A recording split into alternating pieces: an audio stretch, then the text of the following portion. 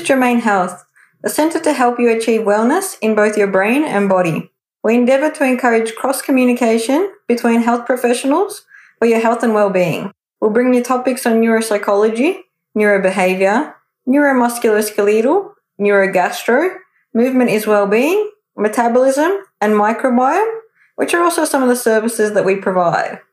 And today's podcast is the fourth and final in our low back pain series.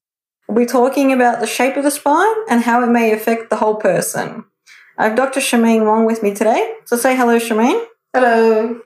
So the topics that we'll be introducing to you today, or speaking about with you today, and then continuing on later, with relation to scoliosis, kyphosis, and lordosis. So where should we start, Charmaine?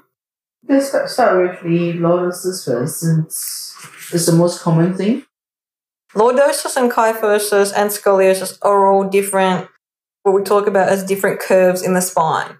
Lordosis and kyphosis are natural curves that occur. It's when we refer to them as being of a concern, we refer to them as being hypo or hyper, whether it's lordotic or kyphotic. Scoliosis in itself is a different curvature. Again, most people do have a slight scoliosis where the spine kinks around the spine. And again, most people also don't have any issues with their scoliosis itself. It doesn't really present as any problematic issue, Charmaine, apart from a radiological finding in most cases. Most cases. But occasionally it can be, if it's not monitored and picked up at a young age, it can become a problematic situation. The scoliosis issue usually occurs more so in the thoracic spine, so up higher in your mid-back, but can occasionally happen in the lumbar spine, I'd be saying, in your low back again, and again be contributing to higher up levels. Going back to the lordotic and kyphotic curves, they're in it's the sagittal plane, isn't it? So sagittal plane, so if you're looking at a person, it's the front to back sort of plane that we're looking at in this case. Your neck and your low back have natural lordotic curves. Your mid-back, which is your thoracic spine, has normally a natural kyphotic curve. So when we're talking about the lordotic curve, it means that you've sort of got a concave situation happening. If you're looking at your kyphotic curve, it's a convex situation happening. So your spine is sort of a triple S, the best way that I can describe it. It's a triple S. Yeah, so it's just in reverse. Side to side. With the scoliosis itself, it's a huge topic. So in and of itself, we have got to speak about that as another series, maybe. Yeah, it will be coming up as a series later down the track. Yes. If you're talking about low back pain, sometimes some people would have things like fusion in that area and it loses its kyphosis. It loses lordosis. Sorry, you're right. And when that happens, everything else changes up the spine. When we have changes up the spine that way, what can normally happen is the degeneration process starts much faster and earlier and more aggressive sometimes, largely because of how the way we are using our bodies every single day. Compensatory movements to what was previously a natural movement, as well as trying the body's way of trying to get around the fused segment in itself. Absolutely. However, the vertebrae of the L5-S1, L4, L5-S1 has got to be really, really stable. So in that sense, fusion in that area makes significantly less issues, give rise to significantly less issues as compared to other parts of the body. Especially the higher ones. Anywhere higher is the one that becomes even more problematic. That's right. Most of the regions in the thoracic and the cervical regions, you would need to have much, much more mobility. Although that said, some parts where it's hypomobile, meaning that it's not moving right or moving too little, then we are looking at having to have other aspects move that. If it's a fusion, but if it's not a fusion, then we would have got to mobilize the L5-S1. On that note, though, most people overly adjusted in the L5-S1 L5S1 or L4, That's a L5S1. very dominant adjusting area. That's right. So regardless of what you have, they will just adjust you in that area. Especially if it's a chiropractor that does a flying 7. It's included in the flying 7. It's not all the time that you need to be adjusted in that area. It's not all the time that you need to not move that area. At the same time, you also do need stability in that area. So that is a very fine line. And that's something that even we as clinicians cannot judge for ourselves with our own bodies. We will need another clinician to do that. To help point out or help guide us in the right direction. That's right. Sometimes it's a matter of just an engagement issue, an engagement between the L3, L4, L5 and the pelvic floor. If people can't engage or recognize that, whether there's movement or not movement. Some people don't even recognize that let's just say that they've completely locked down their lumbar spine to their pelvis. So they'll be literally using one whole unit. They'll be just moving from, say, their pelvis and that's it, nothing else. Right. It's pretty much like a flat back or just their legs. They literally have a hinge through there and nothing else. The rest of it, they can't figure it out. Or if they have a disc issue in that area, then what that could, I mean, if you look at one segment and if it's not so bad, that if it's not too bad, then it doesn't translate upwards or downwards.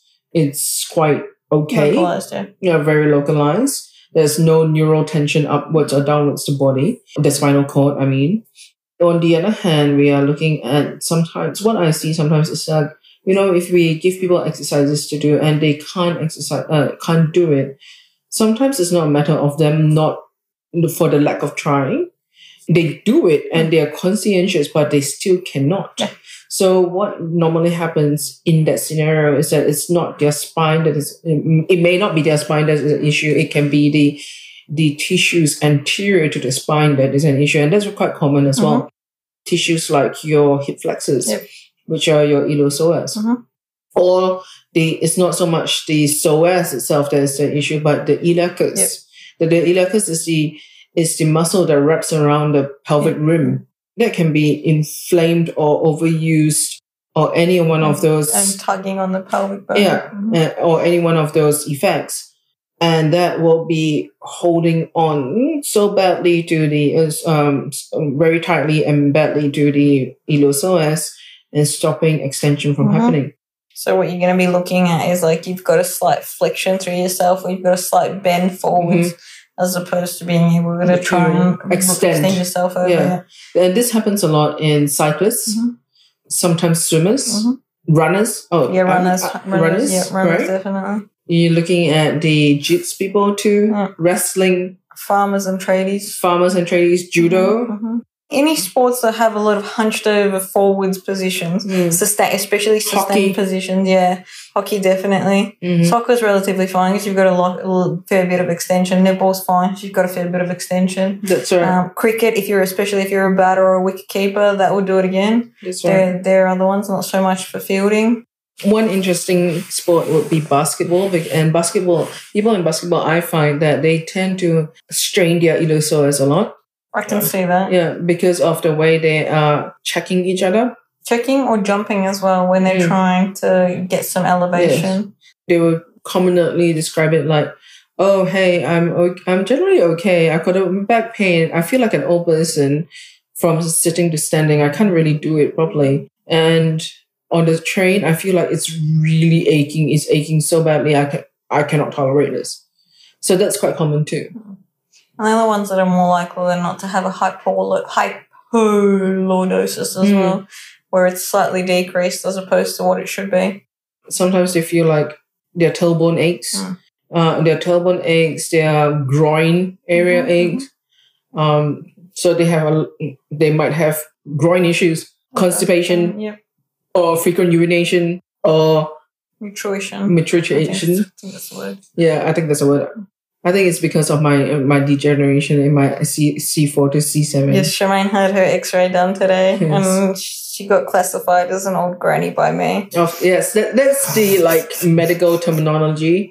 You are an old granny. You look like a turtle. You have a chicken neck. For the record, this was the positions that she was putting herself into whilst we were trying to figure out how best to stabilize and mobilize her neck. So she was putting herself into very interesting positions that did in fact make her look like a turtle. And the chicken reference, just in my defense again, was how she actually moves her neck. I was trying to explain that instead of the flexion extension that she should be having through her neck, which is limited, hence the degeneration and everything, or vice versa. I'm not 100% sure which way it came first. Regardless, what I was saying was it was the way she moves. So I said she translate. So she goes forwards and backwards, but in a straight line versus in a curved line. So I said the best way to look at it is like a chicken. So she sort of got called a granny, a turtle, and a chicken. I'm like a hybrid homunculus. It works. It works. Thanks, Jackie. But love you too. Happy Valentine's Day. Happy Valentine's Day. Okay, back to spine and spinal thingies. We got lordosis, we're on to kyphosis now. So kyphosis is a curve that's predominantly, or should be, to an extent, prominent in your thoracic spine.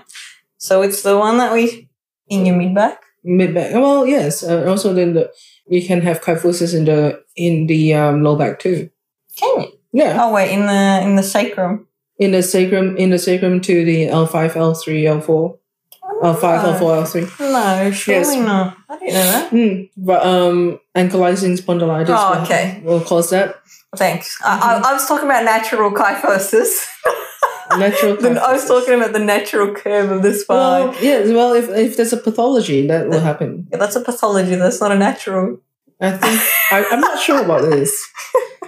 And it's a natural pathology, yes. Okay, and if the ALL gets stuck, ALL is the anterior ligamentous. Longitudinal ligament. Yeah, that's right.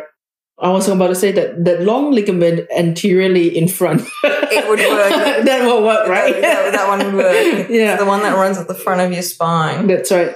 That would cause a kyphosis, and you don't want to have a kyphosis of the lumbar spine, and you really don't want that to happen. So because when that happens, there's a possibility that your entire spine becomes a C shape. So you're along the C shape from the tailbone all the way up to the... It first presents itself as a hypolordosis, and then as it progresses, it would then can make itself into a kyphosis. That's right. And the thing about spines is that it would be what would be classified as an abnormal kyphosis. It's not supposed to be present in the lumbar spine. It's a curve that shouldn't be present in the lumbar spine. That's when it's an abnormality. The thing about spines is that people think that the spine is just from the C1 to L5 most of the time. That's how they think about the spine. They're missing another eight to 9 segments. Yes, including the sacrum and the coccyx. Those form your spine too, by the way. Yep. Okay, people. Yep. Goes as low as your little tailbone, guys. That's the full spine. Yep. Not just your, like Shemaine just said, not your cervical to your lumbar. And then suddenly it stops. No, it doesn't. It doesn't. It goes all the way. And how the brain transmits all the information is through the brain itself, and it exits through the brain stem, through your nerves from C1, right, and that's right under the skull, and all the way down to maybe about L2, L3, L4, and then they exit. No, they're still supplying the S1, S2, S3. But what it does is that they all exits around that area and then forms a big nerve called your sciatic nerve, and at the back and in front it is a femoral nerve. And then it branches out into little it's like little streets, right? And it supplies it supplies the lower part of your body. Everywhere. If you think about it like a network of nerves, that will be much easier. It'll be much easier for how you guys will be hearing it It's not just one nerve, it's a network, like Charmaine just said. It's the easiest way to think of it. That's right. And you have got, it's like terminals, right? There are terminals at some places, such as, you're not talking about terminals like ending terminals. You think about, those big train stations, like central stations, that sort of thing. You have got at least about 1, 2, 3. Mm-hmm. So it's the sacral plexus, the celiac plexus, and the brachial plexus. Yeah, I think I know there's a lumbosacral plexus is one. So you've got 3 big like central stations in your body, excluding the brain itself. So that's a lot. And we are still not talking about, we have got now what are they saying? 2 brains, a gut brain and a brain. And the gut brain and the brain can be functioning separately. And a lot of the time they are. Yes, that's right. So you've got 3 central stations, 2 headquarters. It's a bit like Sydney, Melbourne, Canberra. It's like Melbourne and Sydney are always fighting to be like the capital, but no, they have got to put Canberra in the middle of nowhere, right? And that is where all the big decisions are made. Yeah. It's a bit like that. Okay. So for you guys who are listening to this podcast, I think that, it makes it a bit easier for you guys to do it. So we're talking about low back pain now. Once we speak a bit more about the entire spine, and some people have been asking me, some lifters have been asking me, how do you keep your spine healthy? Speaking of how we do that to make your spine healthy, generally most people are born with healthier spines unless you have had trauma. Like for example, myself, I had several traumas in my body. I fell into the drain once, back first. Head first when I was younger. I fell off a slide. Sorry, you fell off a slide? Yeah. And I fell off a boat from it's like, many stories of really steep stairs on the boat. Yeah, and hit my tailbone. Sorry? Clearly not into the water, then you fell from a boat, from a level of the boat to another level of the boat, yeah? Yeah. Okay. All the way down, right? Yeah. So my tailbone... Did you fall or did you slide down the stairs? Did you just try sliding down the stairs? No, I slipped and fell. Okay. So there's that. I had many kicks to the head because I do a lot of martial arts. I did a lot of martial arts when I was younger. 2 or 3 years ago, I fell off the bike onto the tram tracks. So in and of itself, I have had personally, physically, I had many flash-like symptoms. So I do have a flat spine or military spine. How that's what they are going to describe it as, and we will speak about that a bit later. But generally, if a person is healthy or getting towards a healthier body, they generally will have got a good and healthy spine. What that also means is that if the person is able to have good strength, if a person doesn't have good strength, they will have to practice until they get good strength. If the person has got good strength, they are talking about beginner's level, fresh practices, right? And they are off the street, they're working hard. So what they will have got to do first is to, have mobility, mobility and flexibility. So people have asked me, what's the biggest thing you need to have in weightlifting? You're talking about newbies. I said to them, it's not so much about muscles. It's about a strong nervous system, because there are people who do not have musculature. They are still very, really strong. They are able to carry 2.5 times, lift 2.5 times their body weight, and that's very, very strong nervous system. And if a person has got a strong nervous system, and on top of that, they've got good hypertrophy of musculature. Musculature, not just hypertrophy. You're talking about you need to have that muscle type instead of an endurance muscle type, endurance and strength instead of speed and power in weightlifting. Then they would have a lot of longevity in the sport. They will have a very good and strong spine for a very long time. What people mistake though is as if they're training as if they are like power people. But the thing is that when they are doing, ballistic, quite ballistic, because power means speed times strength. not speed plus strength, it's speed times strength. So, and if you have power, but if you have got, you've got strength, but and then after that you've got speed, but you don't have the nervous system strength for that, or nervous system endurance for that sport, you're not going to have a very strong spine. No. And also a lot of people mistake flexibility for mobility. And then they become too mobile, but not flexible. Yeah. Or they can be too flexible, but not mobile. Then we have trouble. And then on top of that, their training regime says to them, hey, you look strong, so we're going to give you more hypertrophy work or power work, and it throws the technique up. Once it throws the technique up, by that, what I mean is that the body is compensating around the bar as compared to the body is strong and stable, and the bar moves around the body, and then we'll have a better lift overall. So if a person moves the body around the bar, it's likely we are going to have a lot of compensation. Yeah. And by the time that the weight lands on the person, it crushes the spine almost. So the spine itself cannot dissipate that load into the ground. That load and that pressure needs to go somewhere. And if it doesn't go somewhere, it's going to go to your hips, it's going to your knees, your ankles, your shoulders, your elbows, somewhere.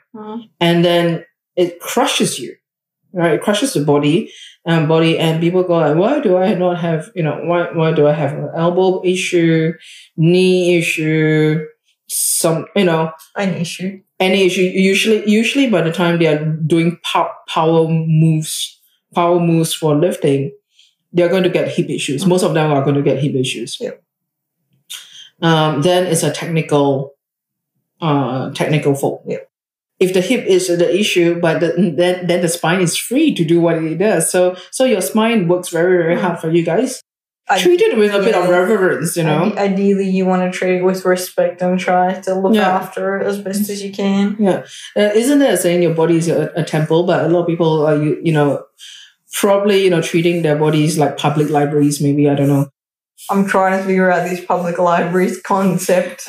Well, analogy. Yeah, all right. No, a lot of people are doing the whole, I might as well run you're going to die anyway, so I might as well run my body into the ground. Okay. There's no point. You're going to go into the ground anyway. Live so you fast, might as die young. Not necessarily die young, Pub, but you might as well go out with a bang. YOLO, you only live once.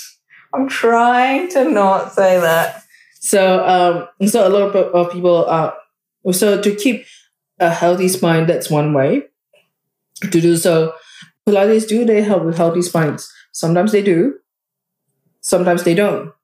It depends on what they're working on.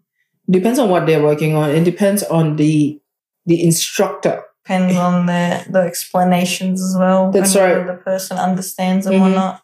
That's right. We see too many injuries presenting themselves, where it's pretty much been an explanation situation where the person just didn't understand the explanation that was given to them. Yes. Tends to happen with breathing. So breathing is a big one that a lot of people have issues with, engaging their core versus breathing. Yeah. Because a lot of instructors say bring your navel to your spine, but don't explain how to do it. And a lot of people do it by trying to suck their stomach in. Yes. And that's where everything goes downhill a lot of the time from there. So we have had quite a number of people coming in from Pilates, and then they go like, but I do Pilates. I was like, why do you look so locked down? And you look like you are so stiff and you cannot move, but you're flexible. And they go like, but I do Pilates. I was like, well, can you touch your toes? No, I can't. Can you control your core? No, I can't. What else is happening? Oh, my hip hurts. What are you paying for? Yeah. So exactly, what are you paying for, right? So, but I'm not saying that all Pilates are not good. There are some people that we send to, and usually when we send these people there, they understand movement really well as compared to a 3-day physio thing. I'm not begging physios, but there are a lot of people going for a Pilates session taught by a physio who has attended a 3-day workshop. Yeah. Okay. And to go further out in Pilates class, you need to have about 10,000 hours to be actually quite good at it. To be actually, well, not good at it, just understanding it. At pretty much the basic level, beginner. That's beginner right. to novice level. Yes. And I started when I was 18. So it's like, and that was a very long time ago. So the only people I like working with are like if they're dancers, that's one. If they were ex-dancers and have very high-level dancers as well. And if they don't place the person into a template form. There's some people that are dancers, fantastic, well and good, but they still place people into a template form. And so I've asked some of their interns to say, hey, show me if you use his or her template that you've seen and try it on this patient. Try it. See what happens. And the patient almost always goes, I'm still in pain. Yeah. So template format is not necessarily a good way to go. It's a very, very convenient way and efficient way for clinics and studios to place you into. Not just studios, gyms as well. Gyms as well, the same. But majority of the time, we are seeing that out of like 5 people who are going to come in and we refer them for Pilates, we are likely to refer 3 of them to one person, or maybe 2 of them to one person, another 2 to another, and 1 for a generic Pilates class because their body can tolerate that. For some people, we are going, no, you shouldn't even go close to it. So there are reasons for that, and we don't do it lightly. We don't do it without thought, and we are doing it for a lot of times for the longevity for you. For you.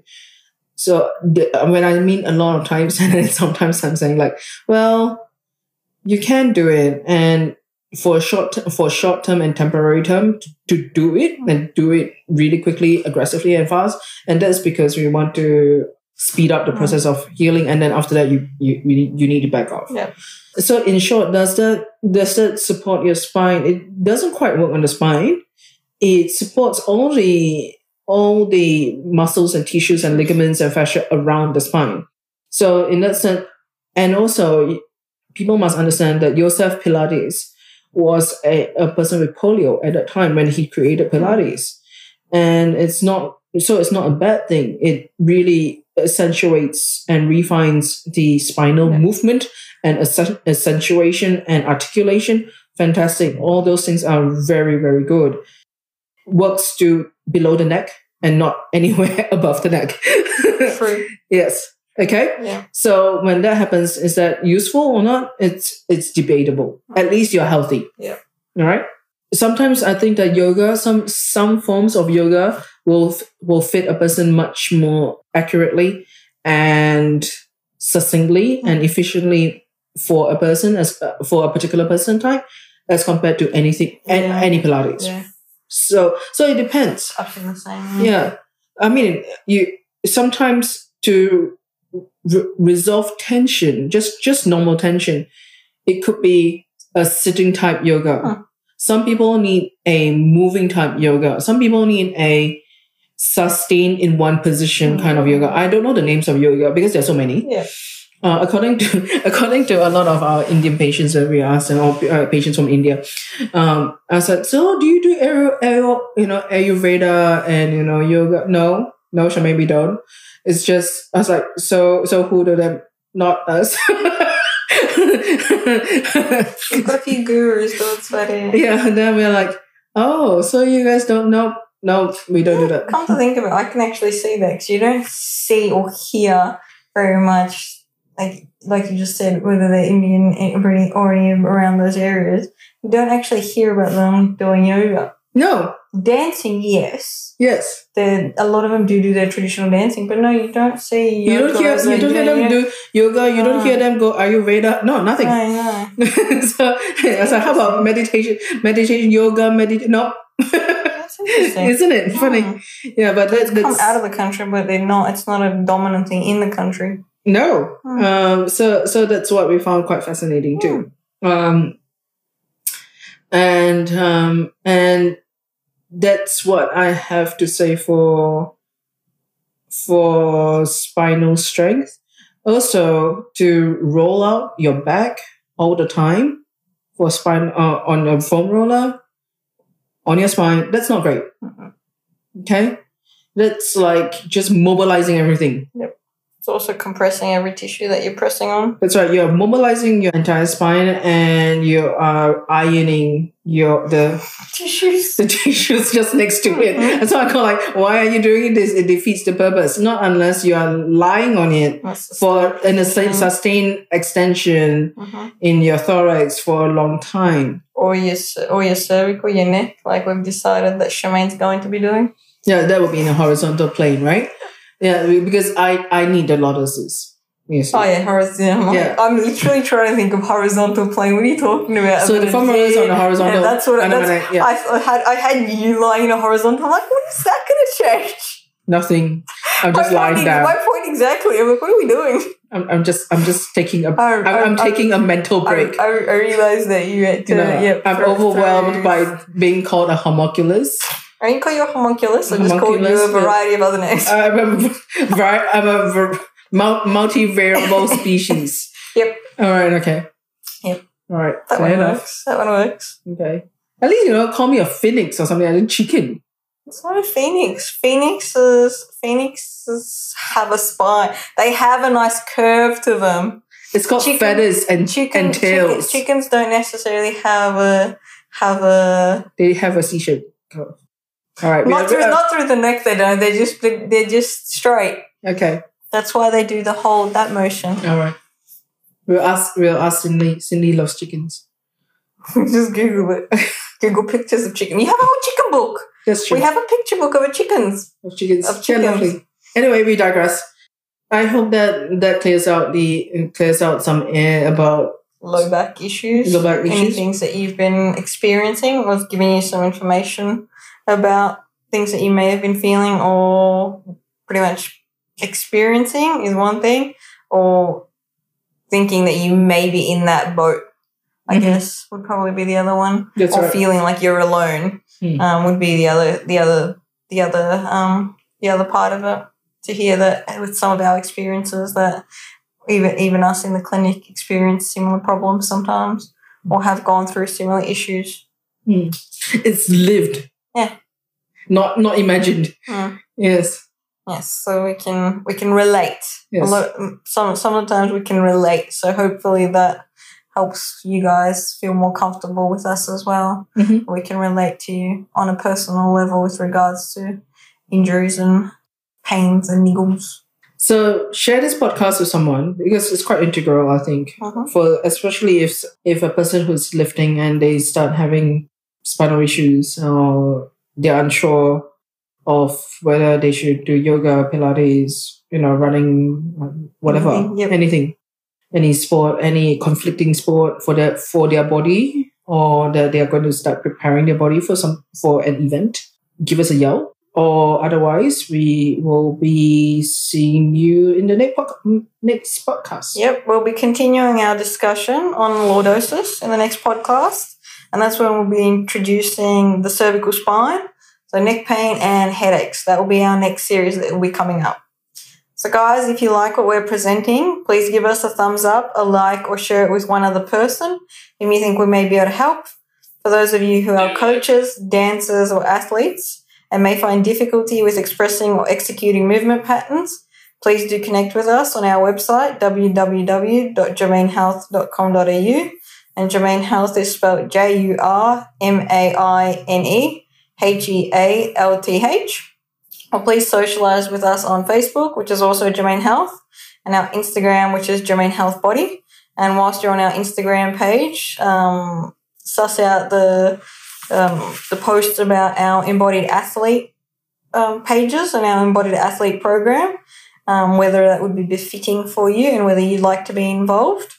You can also share that around to your friends and family that you may know that would be interested. And last but not least, since this podcast is made for you, our clients, patients and fans, do let us know what else you might like to hear about.